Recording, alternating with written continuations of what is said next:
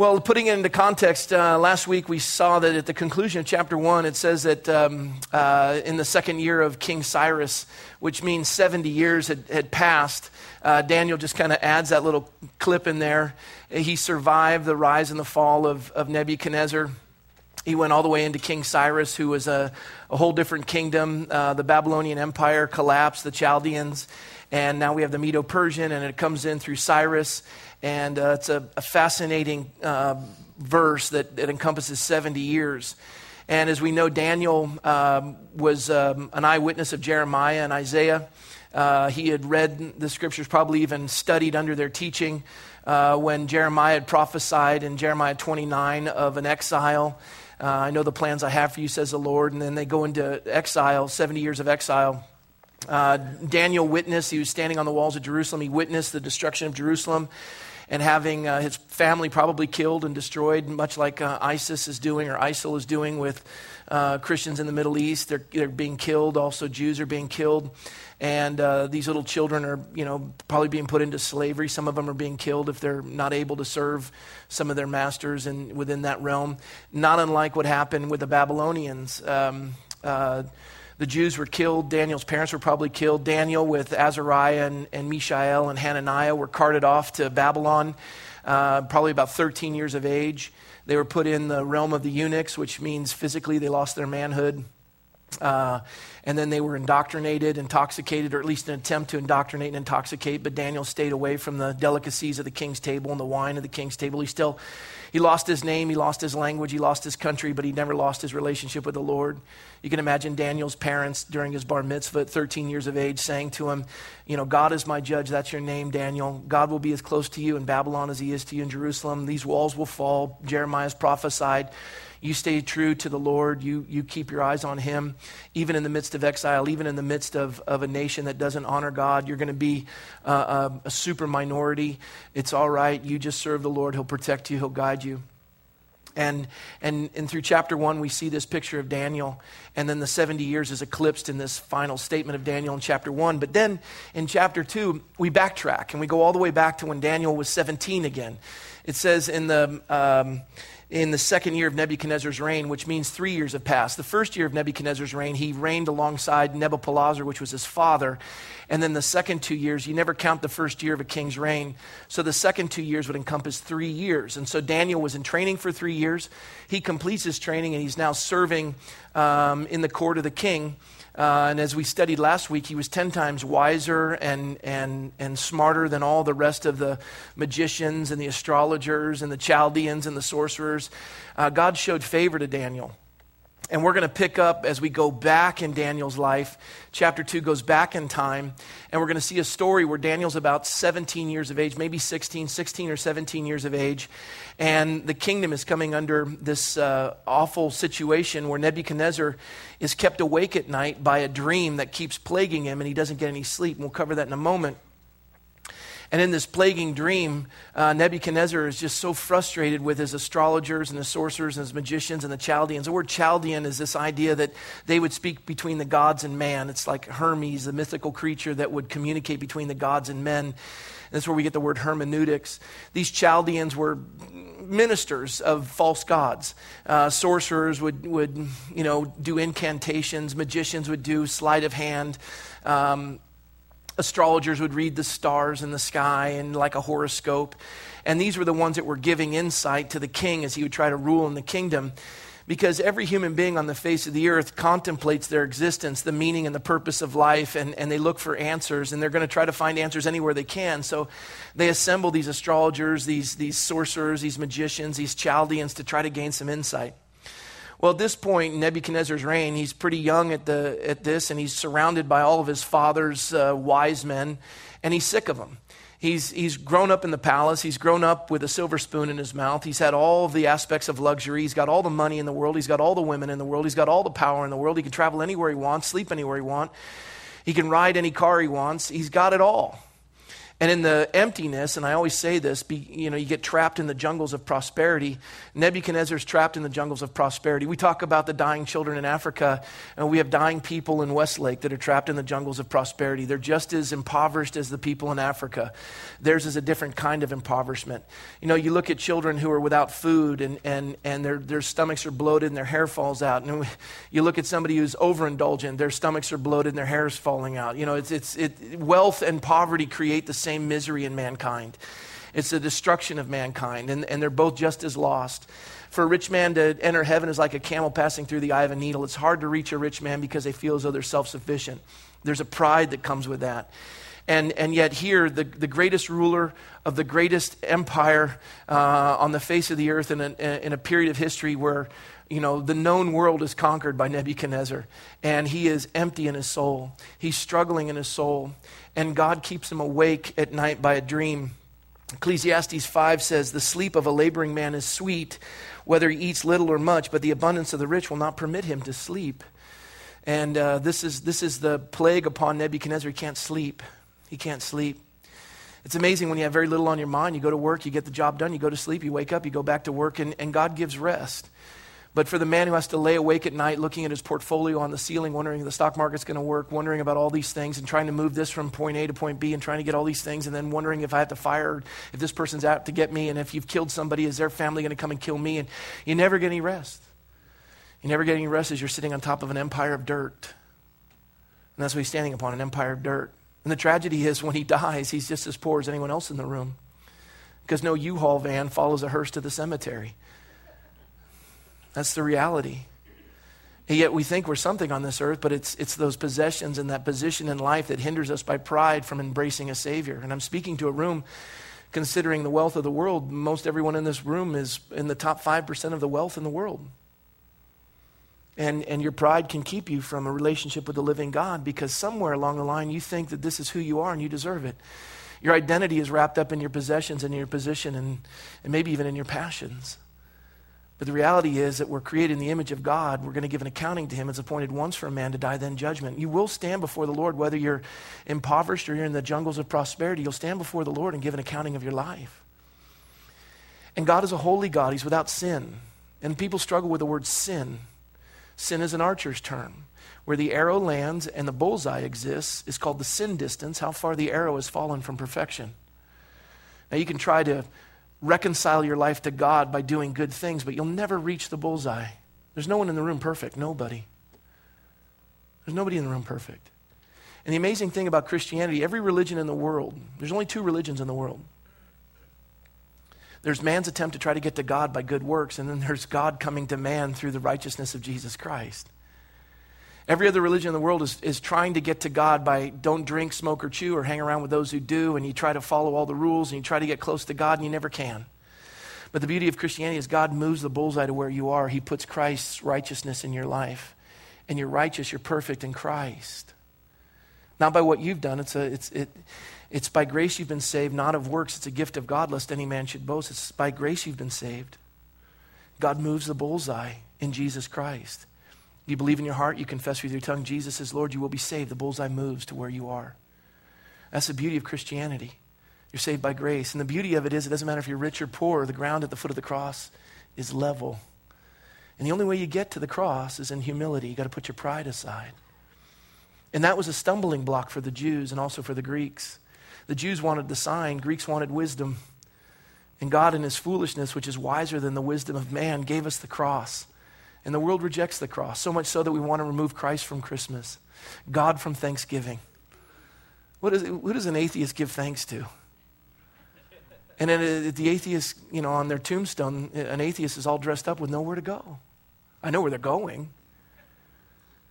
But the idea is we've been created, as it says in Romans 8:20, subject to vanity. There's nothing in the world that satisfies you but the Lord. And the reason why I share all that as we prepare to read this opening passage is because Nebuchadnezzar has come face to face with his mortality. Something's troubling him that's keeping him awake. He doesn't know the meaning or the purpose of life, and he has no answers. He's surrounded by the wisdom of the world, and he's empty in his soul. And along comes a 16, 17-year-old boy that rocks his world. This passage of Scripture we're about to read, we won't cover it in its entirety. We'll do it in the coming weeks. But it is the backbone of the greatest realm of prophecy in the entirety of Scripture. It's prophecy that would not only endure during Nebuchadnezzar's time and Cyrus's time, but it goes even to present day and into the future. The prophecy of the vision that God gives Daniel is one that's going to rock us in the next coming weeks. We're going to see how the world aligns. We're going to see the picture of what they call an antichrist. Revelation is understood through the book of Daniel. 70 weeks is all encompassed. It's a fascinating dream and a fascinating book.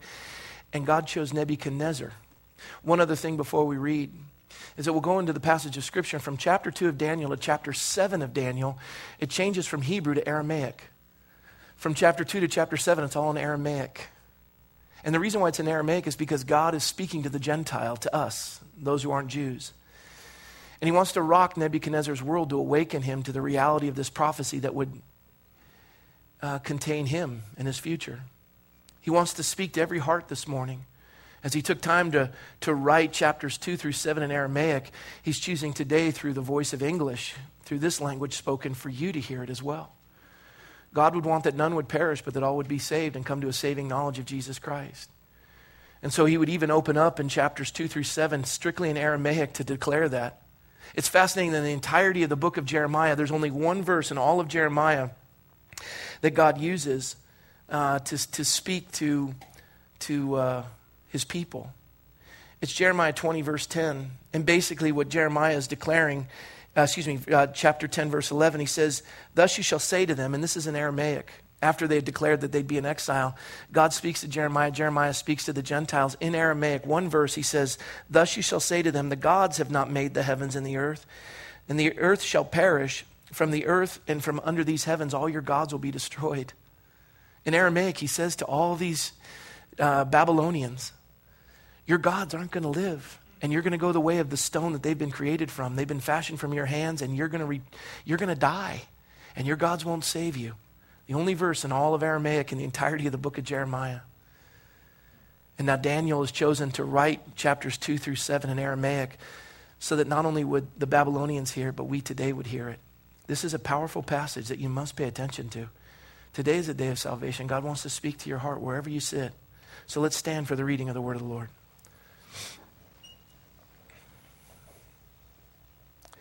Now in the second year of Nebuchadnezzar's reign, Nebuchadnezzar had dreams, and his spirit was so troubled that his sleep left him. Then the king gave the command to call the magicians, the astrologers, the sorcerers, and the Chaldeans to tell the king his dreams. And so they stood before the king, and the king said to them, "I've had a dream, and my spirit is anxious to know the dream." Now, by the way, dreams, meaning he's had this dream recurring over and over again, no sleep for a few days on end. Then the Chaldeans spoke to the king in Aramaic. "O king, live forever. Tell your servants the dream, and we will give the interpretation." The king answered and said to the Chaldeans, "My decision is firm. If you do not make known the dream to me and its interpretation, you shall be cut in pieces, and your houses shall be made an ash heap." Jeepers. "However, if you tell the dream and its interpretation, you shall receive from me gifts, rewards, great honor. Therefore tell me the dream and its interpretation." They answered again and said, "Let the king tell his servants the dream, and we will give its interpretation." The king answered and said, "I know for certain that you would gain time, because you see that my decision is firm. If you do not make known the dream to me, there's only one decree for you. For you have agreed to speak lying and corrupt words before me till the time is changed. Therefore tell me the dream, and I shall know that you can give me its interpretation." The Chaldeans answered the king and said, "There is not a man on the earth who can tell the king's matter. Therefore no king, lord, or ruler has ever asked such a thing of any magician, astrologer, or Chaldean." It's interesting that God is setting this up that only he can solve this, and that the Chaldeans would declare it to be true. It is a difficult thing that the king requests, verse 11, "and there is no other who can tell it to the king except the gods, whose dwelling is not with flesh." For this reason the king was angry and very furious, and gave the command to destroy all the wise men of Babylon. So the decree went out, and they began killing the wise men, and they sought Daniel and his companions to kill them. Verse 14, Then with counsel and wisdom Daniel answered Arioch, the captain of the king's guard, who had gone out to kill the wise men of Babylon. He answered and said to Arioch, the king's captain, "Why is the decree from the king so urgent?" Then Arioch made the decision known to Daniel. And so Daniel went in and asked the king to give him time that he might tell the king the interpretation. Then Daniel went to his house and made the decision known to Hananiah, Mishael, and Azariah, his companions, that they might seek mercies from the God of heaven concerning this secret, and so that Daniel and his companions might not perish with the rest of the wise men of Babylon. Then the secret was revealed to Daniel in a night vision, and so Daniel blessed the God of heaven and goes on with a powerful prayer that quotes multiple areas of Scripture. So let's pray and ask God's blessing on the study of his word. Lord, we thank you for this picture that you've given to us. 16, 17-year-old boy speaking into the life of the greatest king on the face of the earth, overseeing the greatest kingdom on the face of the earth. And with all of Nebuchadnezzar's wealth and all of his power, he had no peace. And you were the Prince of Peace. He had no meaning or purpose in life, and he had no answers. But there came that 16 or 17-year-old young man who would speak to him the meaning and the purpose of life and give to him the answers. And so, Lord, I pray today that we would receive what you have for us. That like Nebuchadnezzar, you would cause us to put our pride aside. I pray, Lord, that we would come to that saving knowledge of Jesus Christ. I pray that you minister to every heart. We ask your blessing now in Jesus' name. Amen. My voice is hoarse, not because I'm sick. It's football season. Yeah. My son Daniel was on the JV team, and they ended up winning their league. And at the end of their last game, the head coach of the varsity came out and selected a handful of guys from the JV and put them on varsity. And Daniel got to be one of those guys to go to varsity. And then the varsity went into the CIF playoffs, and they were just in the semifinals, the semifinal championship, and they beat Atascadero 49-48. It was the craziest game, and I lost some years of my life on that one. It was unbelievable. And now next Friday they're going to play Paso Robles for the CIF championship. So for the first time since the 90s, 20 years have passed, Newbury Park may have a CIF championship team, so it's exciting. Daniel didn't play at all, so don't think that he, I reminded him, son, you didn't play. I mean, come on. He did play in the game before when they had a 40-point lead, but he had this idea. He's a sweet boy, and he's trying his hardest, and I just am so impressed with the way those coaches are handling it, and it's exciting for our little town. Amen? So make sure to drive to Paso Robles next Friday. All right.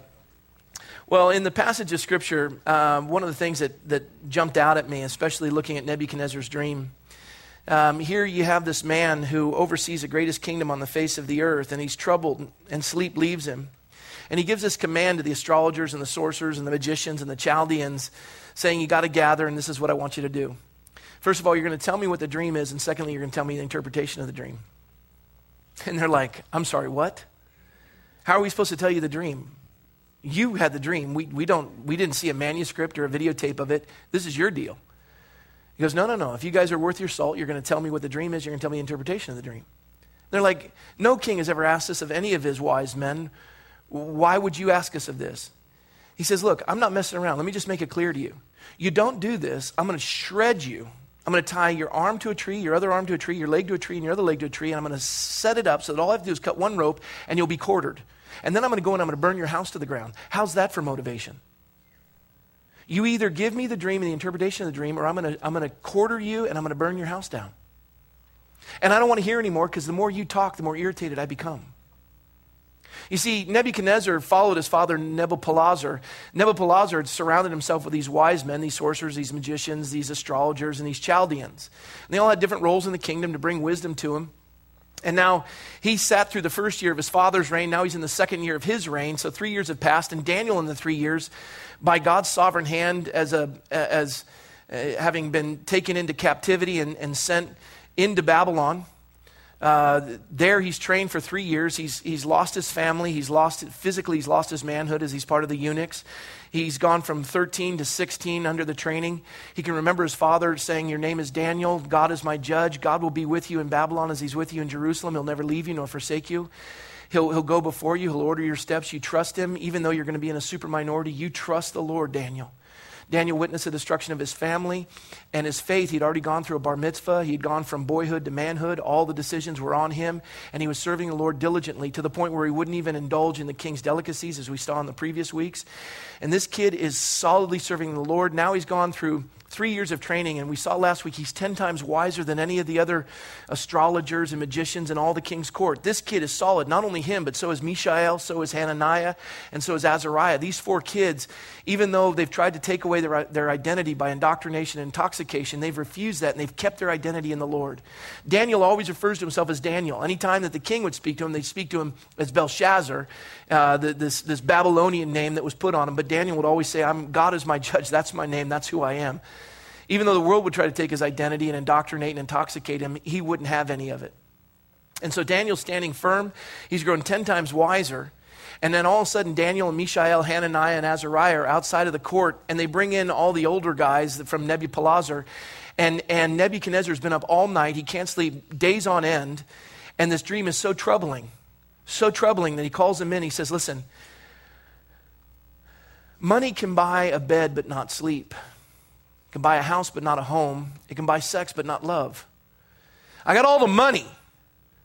I can have any chariot I want. I can ride any rig I want. I can live anywhere I want. I can sleep with anyone I want. I can eat anything I want. But right now, I'm empty. And this dream has so troubled me, I can't even sleep. It doesn't matter all the money I have. I get no rest. The Bible says God gives sleep to those he loves. The scripture says in Ecclesiastes 5, the sleep of a laboring man is sweet, whether he eats little or much, but the abundance of the rich will not permit him to sleep. And Nebuchadnezzar's wide awake. I don't know if you've ever gone through insomnia, but it's awful. You toss and you turn, you try to switch sides, get a cool pillow, you do whatever you can, you get a different bed, sleep number, whatever it is, nothing works. You can take drugs, but you wake up groggy and it's not even a restful night's sleep, and you're just trying to figure out how to make it work, and all the things you go through and the worries of the world are just burdened upon you, and you have no peace, that peace that surpasses all understanding. You have no idea how to define that. There's even Christians in the room right now that struggle over that. You've got God in a compartment, and he's a portion of your life, and you remember that salvation experience, but as far as Lord of your life, none of the drugs are Lord. You know, the burdens of the life are your Lord. This is what you lay awake burdened by. Prayer isn't something that's common to you. The very first time that Daniel's faced with this burden, the first thing he does is he calls Hananiah and Azariah and Mishael, and they go to prayer, and they cry out for the mercy of God. What's the first thing we do? We go to the medicine cabinet. God says, call on me. God gives sleep to those he loves. We'd rather run to the therapist or run to wherever, not to say that they're to be dismissed, but that shouldn't be your first source. And there's some folks in the room that don't have sleep because you have a medical condition. I get that, but there are a lot of you in the room that don't have sleep just because you're simply stressed. God isn't the Lord of your life. It's that simple. And the amazing thing about Nebuchadnezzar is at his age, he's young as well. His dad's passed off the scene, and now he's in charge of the greatest empire kingdom on the face of the earth. And he's surrounded with guys that his father put in place, and he looks at him and he says, you know what? I've had every drug there is to take. I've tried every bed there is. I've slept with every, he just goes through the whole line. He says, I'm empty. And I'm sick of you guys. You're all preying on me, trying to get something from me. And you're all part of the palace, and you eat my food, you sit at my table, and you give me something that never suffices. And it's amazing that the minute he says, look, I not only want the dream, I want the interpretation of the dream, they go, whoa, wait a minute. You got to tell us the dream, then we'll give you the interpretation of the dream. That's how Satan works. He works through suggestions. He works through insights. Satan doesn't occupy your mind. That belongs to God. The Bible says, be transformed by the renewing of your mind. Let the mind that was in Christ Jesus be in you. When you utter a word, Satan can hear it. He's in a realm where he hears these things. He can see as you have an alcohol problem, you drive by a liquor store or a bar and your head turns. He can see how your eyes dilate, and he can see how your heart races. He can test those things. He can give you those temptations. But if you're in prayer and you're seeking the Lord, this realm belongs to God. God transforms you by the renewing of your mind. You see, the scripture says in Thessalonians that we're a trichotomy, a three-part being, body, soul, and spirit. In the Greek, it's soma, psyche, and pneuma. And the tragedy is the pneuma is the Spirit of God. And when we remove the pneuma, the Spirit of God that dictates to our psyche, our mind, and our intellect what our body's supposed to do, when we remove the pneuma, the body takes over and we just become creatures of habit. We become creatures of addiction. So the heroin drives us and it destroys our mind, and we do things that are irrational, and we steal from our family, and we do all these things because we're driven by our bodily instincts because God is no longer in the picture. We have all these triggering mechanisms that we've established through our body mechanisms. And our mind starts to be triggered by dopamines. We go through depression, all these other things. And the Spirit of God wants to renew us and restore us and refresh us, and give us a new lease on life. And the greater the indulgence, the more it takes to just cling to the Lord. Prayer has to be dominant in a person who's coming off of drugs. It's awful. But the idea is that God makes us a trichotomy, a whole being, where the pneuma dictates to the psyche what the soma is going to do. The Spirit of God dictates to the mind what the body will do. And you remove that context, and it's just miserable. And Satan knows how to play you. He plays you like a fiddle. And so what he does is he takes you off of the things of the Lord. He gets your mind off of the things of the Lord, and he puts you in the horoscopes. Because those are easy. You don't have to labor in the Word of God. You just read a horoscope. Oh, this is me. I'm a Leo. This is totally me. This is totally me. I mean, if there was anything this is it right here. And then, the sorcerers, this deep, catatonic, music.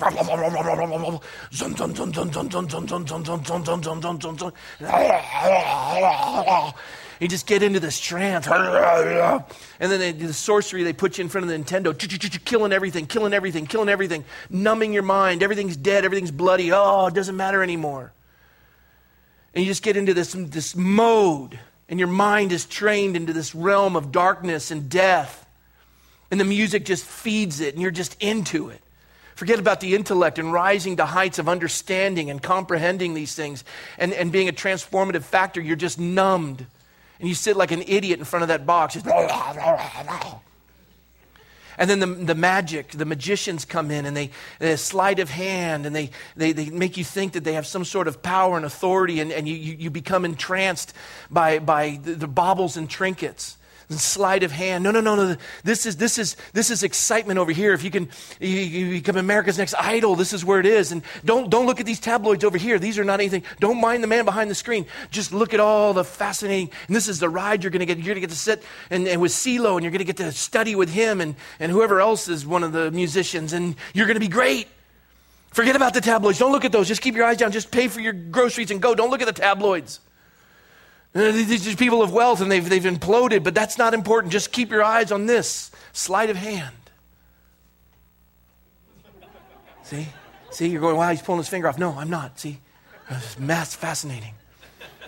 So you have the sorcery, and you have the magicians and the astrologers with the horoscopes and just anything but the Word of God.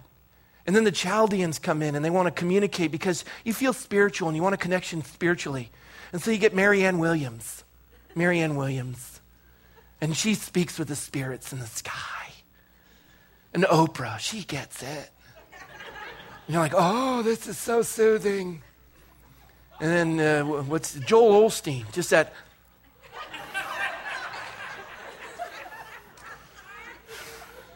Praise God. Just want to wipe that off his face. He's just always smiling. He's such a happy guy. Because you're writing him checks. Because you're stupid. Some of you are a little irritated by that. Just save the letter. It's all right. You and I disagree. We agree that we disagree. You just keep watching Joel send in the money. Praise God. And he just blows sunshine your way, and you buy into it, and everything's great. And you sit with somebody who has cancer and give them a little Joel Osteen. That's hollow. Just eating candy all day. It's delicious. I don't feel well. My teeth are rotten. I don't know what happened. It's the milk and the meat of the word. You got to go deep. I wonder when Christ's name is even invoked. I don't even know what he stands for. Everything's just so happy. And sometimes you got to give the tough stuff. And so you got the Chaldeans, you got the sorcerers, you got the magicians, you got the astrologers, and they're all there to just, and you know what? And you go through the struggle. Instead of calling on the name of the Lord, you go to your psychiatrist, your psychologist, not to say that they're to be dismissed, but I would say this. Do you go to them first or you go to the Lord? Maybe the Lord told you to go to him. And the amazing thing about a psychiatrist or a psychologist is they can define the problem, but they have no answers. They have no solutions. Christian-based sometimes do. Sometimes they put those aside, but the reality is they can define the problem. And that's what Nebuchadnezzar's going, I know what the problem is. The problem is I can't sleep. You've defined it. Thank you. I've been awake all week. But I want you to tell me what the dream is, and then I want you to tell me the interpretation of the dream. I want to know what the meaning and the purpose of life is. And I need answers. And they're going, well, you know what? We can't really do the dream part of it. We can give you interpretations. Tell us the dream, and we'll just tell you what you need to know. And he goes, no. I'm young. I'm surrounded by all these knuckleheads. I'm going to tell you what I'm going to do. You either give me the dream and the interpretation, or I'm going to cut you in quarters, and I'm going to burn your house. How's them apples? And finally, the Chaldeans just go, nobody can do this. There is no possible way, shape, or form. He says it's a difficult thing that the king requests, and there's no other who can tell it to the king except the gods whose dwelling is not with flesh. Really? Jeremiah's probably like, because he remembers Isaiah, Emmanuel, God with us. He became flesh, left the glory of heaven's throne for the humiliation of an earthly cross. To dwell with man was fully man, fully God. Why? Why did God have to leave heaven to be a man? Why did he have to be born of a virgin? Why did he have to die on a cross? Why was he betrayed by 30 pieces of silver? And by the way, all of those are listed in Isaiah, the Jewish scriptures. Not in our Testament, not in the New Testament. They are written in the Jewish scriptures. These are all messianic prophecies, and there's over 3,000 of them. And I just gave you a handful of them. 30 pieces of silver he'd be betrayed with. He would be crucified. That was prophesied 800 years before crucifixion was ever invented. He'd be born of a virgin in Bethlehem. How many people in the room have ever been born in Bethlehem? None of you. That's so specific. It's ridiculous. Take those 30 prophecies. The statistical analysis of that would be covering the entire state of Texas 3 feet deep in silver dollars. Painting one of them red, throwing it somewhere in Texas. There's cities in Texas you don't even know the name. Weird names. And you can drive all day and all night and not be out of Texas, and it doesn't change. It's the same landscape. It's like, saw this. Saw it. And you people want to move there. Really, what is your problem? Government, I know. But you cover it 3 feet deep in silver dollars, paint one red, throw it somewhere in Texas, take a blind man, parachute him out of a plane, let him land, walk the entire state of Texas. He's allowed to reach down once and pick up a silver dollar, and he finds the red one. That is the statistical analysis of at least 30 of these prophecies being fulfilled, let alone the over 3,000. The more sure word of prophecy that speaks beyond the space-time continuum. And you look at that and it baffles you, it blows your mind. And here today you've been given the meaning and the purpose and the answer. It's Jesus Christ. And you go, is there another answer? Because I want to celebrate the holidays. And I want to feel family. And I want to feel joy and hope. And I want to have all that, but can you just take out Christ? No. I want to have Thanksgiving, but I don't want to be thankful to God. Can we do it like just the holiday season? No. You want these things without the one who provides them. It doesn't work that way. And your pride separates you. And God's in the business of keeping you awake and miserable. And that's why the holiday seasons are so depressing. So depressing. There isn't enough scotch. Or bourbon if you're a Democrat. Just thought I'd throw that out there. My mother taught me that. And I just want you to know I'm a Republican. Just kidding. I don't know where that came from. Where are we?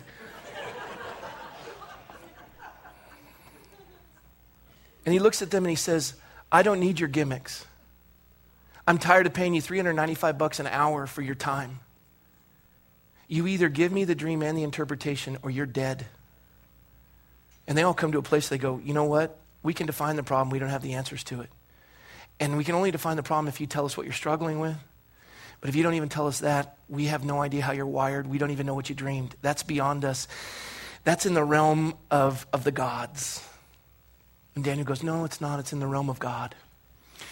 And a God who became flesh and dwelt with us. Jesus Christ. Yeshua HaMashiach, the Messiah. You go, well, the Messiah hasn't come. Oh, I'm sorry, are you Jewish? Yes, I am. Well, I'm glad. Welcome. But I have news for you. You see, Daniel, this passage of Scripture started when they put the kingdom and the lineage and the line of the tribe of Judah, David's heritage, they put it on hold, and now we're in the season of the Gentiles. This is the Babylonian Empire. This is a prophecy that will be fulfilled in the backbone of prophecy all the way through Revelation. He's speaking to the Gentiles, and he's saying, listen, the Messiah has already come, and you're in the realm of the Gentiles who understand the Messiah, and even Nebuchadnezzar would come to a saving knowledge of God. And this whole idea of a Messiah, Jesus had prophesied. We've already gone through that, the statistical analysis of that. You know that he speaks beyond the space-time continuum. And if you're waiting for a Messiah that comes from the line of the tribe of Judah, the lineage of David, it was already fulfilled in Joseph and in Mary on both sides. Jesus Christ is of the line of the tribe of Judah. He is the son of David. And if you're waiting for another, the temple was destroyed in 70 AD and all the records were destroyed as well. So if you're waiting for a Messiah, he's not coming. He's already come. And in addition, I would add this, that if you're Jewish, the Bible says blood must be shed for the remission of sins. Your temple's destroyed. And you can't do Yom Kippur and a Day of Atonement where you weigh the good and the bad. It doesn't work that way. One sin separates you from a holy God. The arrow misses the bullseye. The Messiah wants to move the bullseye to where you are. But your pride is keeping you because you are the chosen race and you don't want to be like one of the Gentiles. Does that hurt you? I understand nobody wants to hang out with me. I'm a Gentile. I get it. But the reality is we're one blood. And the ground at the foot of the cross is level. For all have sinned and fallen short of the glory of God. He's come that you might have life and life more abundant. Whoever would call on the name of the Lord will be saved. There's Messianic Jews in this room who have come to realize Jesus Christ is their Messiah. They put their pride aside. And I tell you what, they love the fellowship. And the power of what God wants to do is he's speaking to Nebuchadnezzar in the midst of this dream. And it's so overwhelming that Nebuchadnezzar just loses it and he says, start killing them. I'm sick of these people.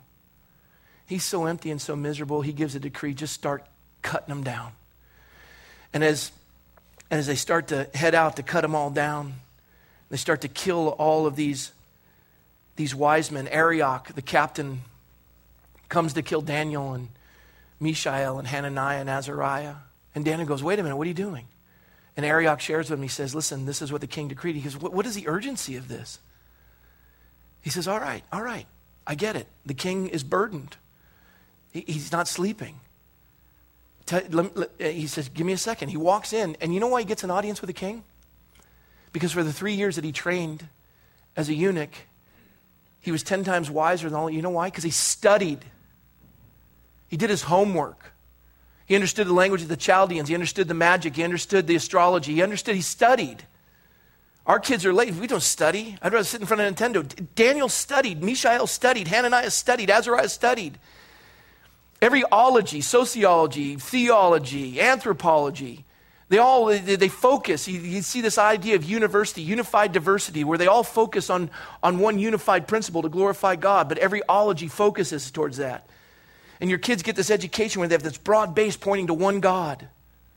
And Daniel studied to show himself approved unto God, a workman who need not be ashamed, rightly dividing the word of truth.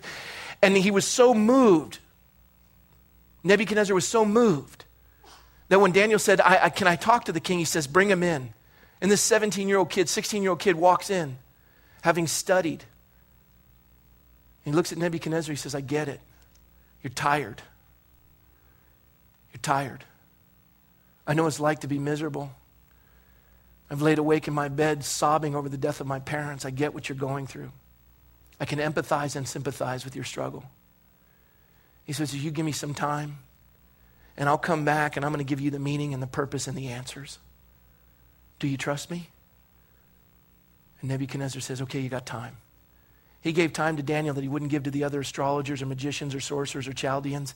And so Daniel goes, and the first thing he does is he gets Mishael, he gets Hananiah, and he gets Azariah. He says, fellas, on your knees, let's pray. And let's cry out for God's mercy. Blessed are the merciful, for they shall receive mercy. Let's just ask him right now. And I got news for you. Do you have a friend or a loved one who doesn't know Christ? Get to your knees. Oh, you love to whine and complain, but get to your knees. Cry out to God and intercede on their behalf and say, God, would you keep them awake at night? And by the way, for those of you who don't know the Lord, I'm going to pray this prayer. I'm going to ask that God keeps you awake and makes you miserable. The reason why I say that is I was touched in my life by a man named Bill Fleming. I was a single man. I was living in Redlands, California, and I had a roommate. His name was Max Koenig. He was an assistant district attorney in the county of San Bernardino. And Max and I were fixing up a house, and we were going to sell it. We'd done the plumbing, and we'd done some framing, but we didn't know how to do electrical because we weren't good at that, and we were going to kill ourselves if we tried. And we were completely out of money. And we would meet every morning at the Bob's Big Boy in Redlands. I don't know if it's still open, but we'd meet at the coffee bar, and we'd pray. We just start giving these things to the Lord. And so I come into the coffee bar, I sit down, there's this big hulking guy with a beard, looks like Grizzly Adams. He just stinks, his clothes are nasty, he's smoking a filterless Camel cigarette, his fingers are yellow, he's just sucking on that thing and throws it away till he burns his finger, and it's just nasty. And it's the only spot open, the 2 seats, and I have to turn my back to him, and it just reeks. I mean, he smells like the north end of a southbound donkey. He's just awful. And I'm sitting there just trying to avoid the stench, and Max is praying. I'm praying real soft, just, Lord, would you bring us an electrician? And I don't want anyone to hear the prayer, and I certainly don't want that guy hearing the prayer. And Max, he's just boisterous. He's going, Lord, we just asked you to bring us an electrician, and please, God. I'm going, Max, keep it down. Oh, man, you have to pray so loud. And in the middle of that, this guy nudges me, and I'm like, what? He goes, hey, God's answered your prayer. I'm an electrician. I'm like, hey,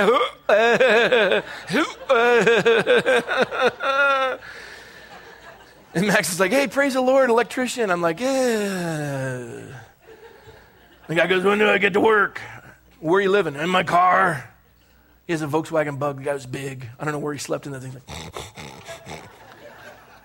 So he comes over to the house, and the house is in disarray, and you can sleep on the floor, and here's a sleeping bag that will burn later. And here's sleep right here. And then Bill's like, okay, let's get to work. And Max had to go to work, and I was leaving Helene Curtis to go work for Cheeseboro Ponds, and I had a week in between transition. I wanted to finish the house, and I was going to move to Fresno to become an area manager with Cheeseboro Ponds.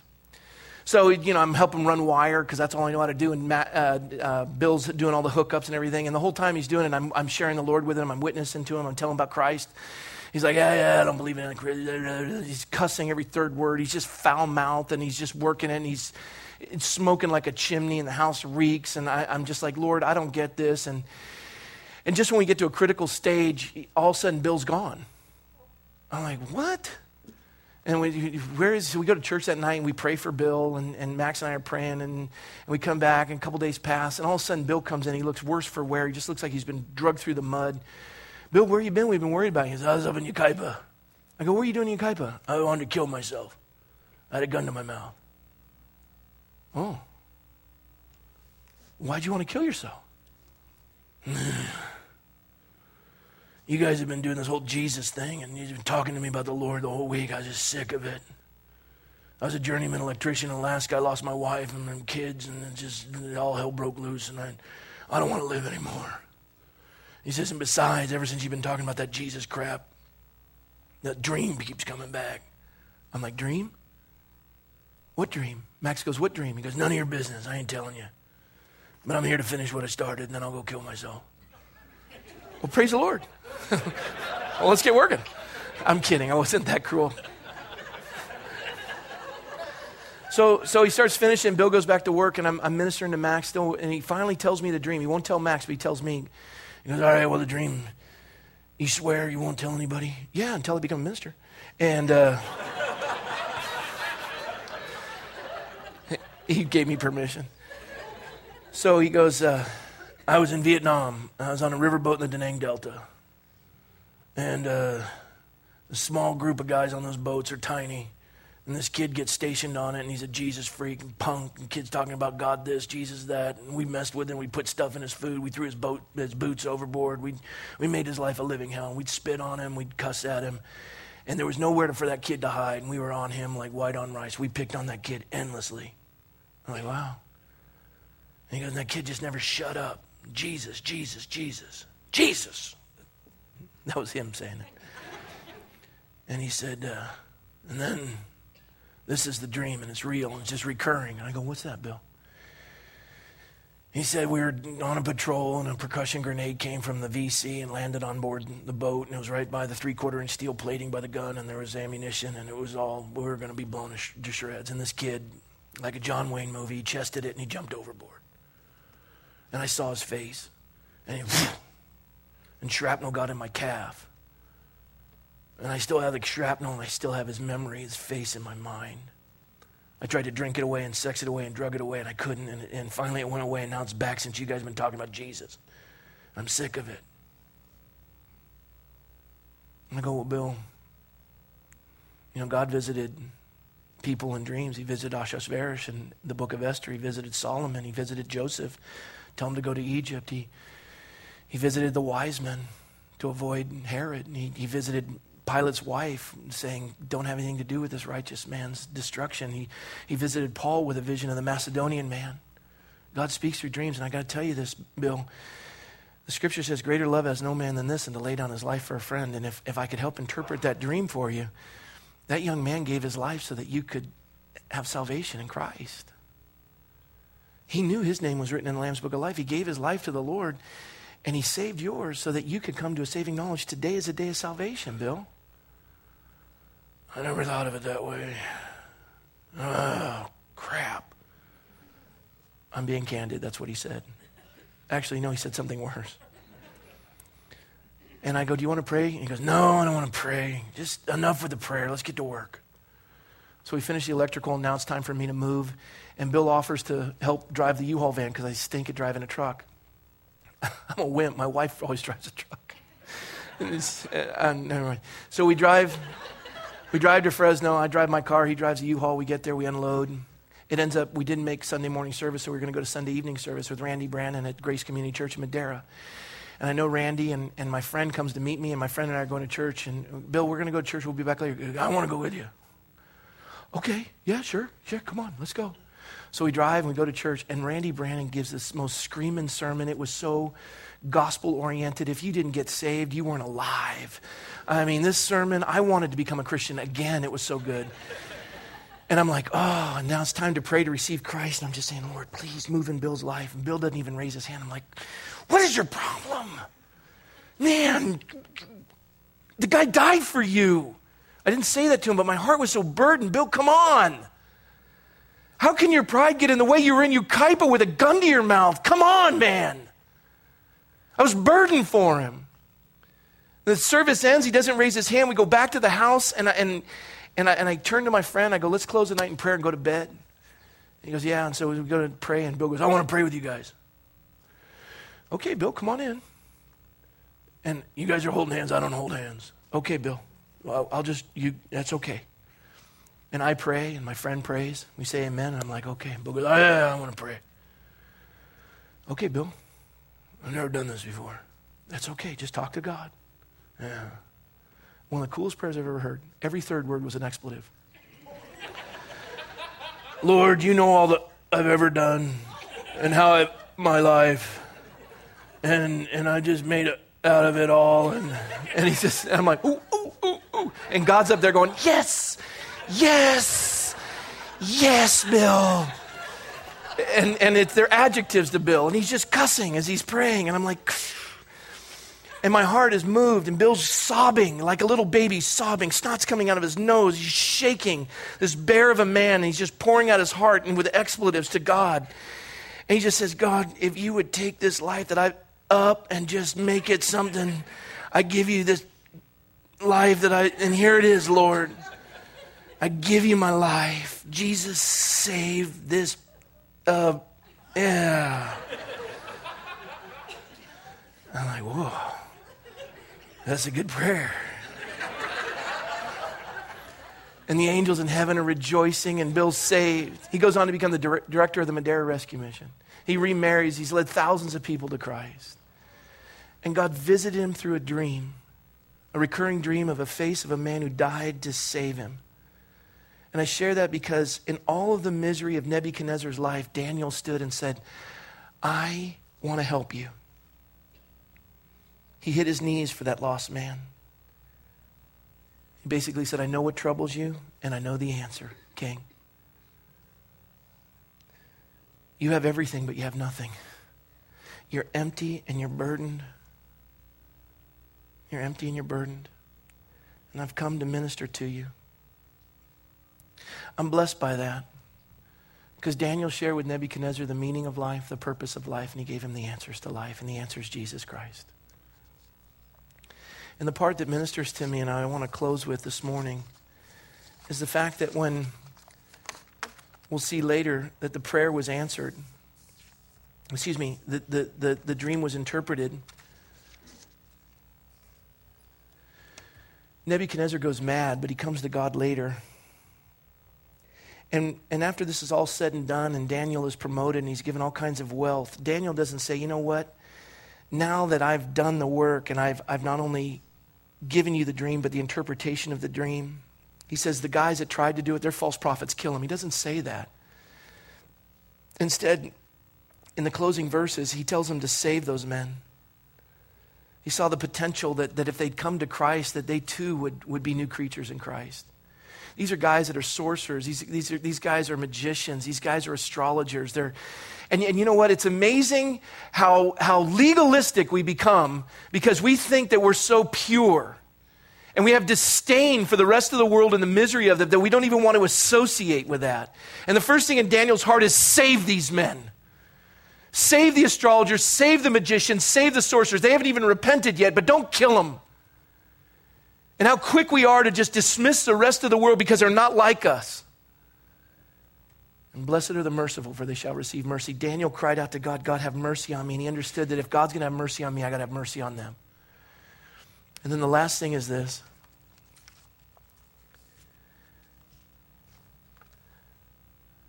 I look around the room and I think there are folks in here that lay awake at night and you're burdened. You don't know the meaning or the purpose of life. And you've come up with all kinds of gimmicks and you've bought into the astrologers, you've bought into the magicians, you've bought into the sorcerers, you've bought into the Chaldeans. You've rewritten history, you read books, watch shows, you just try to numb yourself on your course through life, and you're whistling as you pass the graveyard. And you think you have answers and you don't. And I say that not because of what I say that because of what the scripture said. The Apostle Paul wrote in 1 Corinthians 1, verse 18, he says, for the message of the cross is foolishness to those who are perishing. You look at the cross and you mock me and you laugh at me because you think that Christ doesn't need to belong in Christmas and you can have a happy holiday. You think that Christ doesn't belong in church or in government. You don't believe Christ belongs anywhere. You think in all your wisdom and all your knowledge and all your evolutionary process that somehow we are a cosmic accident by some primordial soup and you just happen to come along and be here. Even though we're in a solar system where the earth is held in a delicate balance, if we were 5% closer to the sun, we'd burn to death. And if we were 5% further away, we'd freeze to death. And you somehow attribute that by some chance. Where do you come up with that? And you say it's hard to believe what I believe? That there's a God who created you in his image and he loves you? And that there's purpose and meaning in life, but you want to reject it because you want to be the author of your own life? While you lay in a bed that you can't sleep in and you lay next to somebody you don't love? And you reject the cross? You call it foolishness? You say that I'm a fool? Paul declared to the Greeks, as he stood there and he said, the message of the cross is foolishness to those who are perishing. You reject it. What is your answer? He says, but to those who are being saved, it's the power of God. I want to tell you right now that stands before you as an ex-drug addict. It stands before you as a man who could never hold a marriage together. Stands before you as a man who could never be a good father. And by the power of God and the power of that cross, I've been transformed.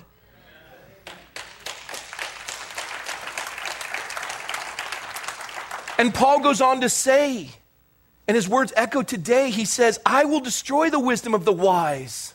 You think you're wise? You think that you've come up with something? Interstellar, that movie, 2 hours and 45 minutes, nobody even quoted God. And the meaning of life is a bookshelf with a watch? What? Seriously? That is art? And you call me stupid? You're on the other side of a bookshelf going, look at the book, look at the book, look at the book, your watch. Really? I will destroy the wisdom of the wise and bring to nothing the understanding of the prudent. Where is the wise? Where is the scribe? Where is the disputer of this age? You want to mock me?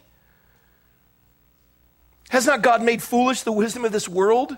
I'm 50 years old. I've seen things come and go that people thought were so amazing and they're just dumb. Pet rocks. You bought them. Cabbage Patch dolls. What? For since in the wisdom of God, the world through wisdom did not know God, it pleased God through the foolishness of the message preached to save those who believe.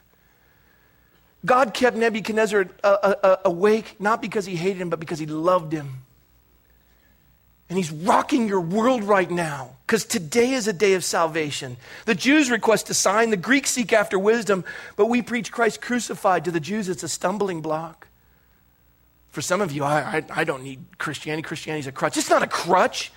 It's a lung machine and a heart machine. It's a life support system, because nobody's getting out of here alive. It's everything to me. But to those who are called, both Jews and Greeks, Christ, the power of God and the wisdom of God, because the foolishness of God is wiser than men and the weakness of God is stronger than men. Just ask Bill Fleming. What's it going to take? Sleepless nights or a humble heart to declare that today is a day of salvation? And Christ loves you with an everlasting love, that he left the glory of heaven's throne to move the bullseye where you are. And if you believe in your heart and confess with your tongue that Jesus Christ is Lord, you will be saved. There is no other name under heaven by which we must be saved. I can't make it any more profound than that. And in a moment, I'm going to have you bow your heads and close your eyes. And you're going to do a transaction with God. I leave you with my favorite story before we do that. A true story. I do it every time I cast the net to the best of my ability, because this is a picture God gave me and I'll never forget as long as I live. I was a lifeguard. And there was a guy drowning. And he was wearing a Raiders shirt. And I was a Charger fan. I'm like, drown. And I'm kidding. I wasn't a believer then. And I was sitting in the lifeguard vehicle, I was shotgun, and the other guy was driving. It was at the end of the day, and we were freezing, and we'd done so many rescues. We told the guy to move. He flipped us off. He didn't want anything to do with us. And sure enough, he gets caught in a rip current, and now they tell me I have to go out and get him. And all of his friends are laughing, and the kid was heavy set, and he was wearing a Raiders shirt, and he's just climbing the ladder, and he's in trouble. So I popped my Peterson tube. I got out there. The marine layers come in. It's cold. I'm just freezing. I'm angry. I was going to use the word pissed, but I was angry. And I get out there, and I swim out. And I get to him, and I give him the Peterson tube. I go, grab this, let's get in. He goes, I don't need your tube. I'm like, oh, man, pride. I'm sitting on the thing shivering. And I go, grab the tube. He goes, I don't need it. And all of his friends are laughing on the shore. So I have to sit there and shiver while he's sitting there in pride. And all of a sudden, he aspirates a little water, and he starts panicking. He turns purple like Barney. And I'm like laughing. I'm going, anytime now. And he just starts panicking. He goes, I need the tube. I go, no, you say please. He's like, what? I said, I've been waiting out here. I knew you needed to be saved. Your pride made me freeze, and you are more concerned with the people on the beach. I know you need to be saved. You say please. He goes, please, please, please. I go, here. I wasn't a Christian. He grabs a tube. I bring him in, and all of his friends on the shore are laughing. And he looks at him, and he grabs his stuff, and he goes, that guy saved my life. You're laughing at me. You're not my friends. He walks away. I didn't realize later in my life how profound that day would be. Because a lot of you right now, you're making the rest of us shiver. And you know you need to be saved. But your pride keeps you from grabbing the Savior's buoy. Today is a day of salvation. God will reach into the jungles of prosperity to get Nebuchadnezzar, and he's going to reach right here in this room today to save you. And when you bow your head and you close your eyes, I'm going to do this simple transaction. I'm going to say, if you want to receive Jesus Christ as your Lord and Savior right now, I want you to raise your hand. And that's your transaction. You raise your hand. You don't wait. And that's it. Done. Your name's written in the Lamb's Book of Life.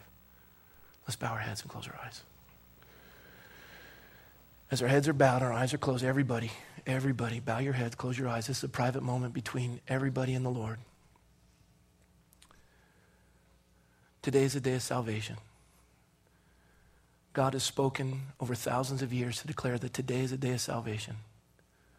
There's no other name under heaven by which you must be saved.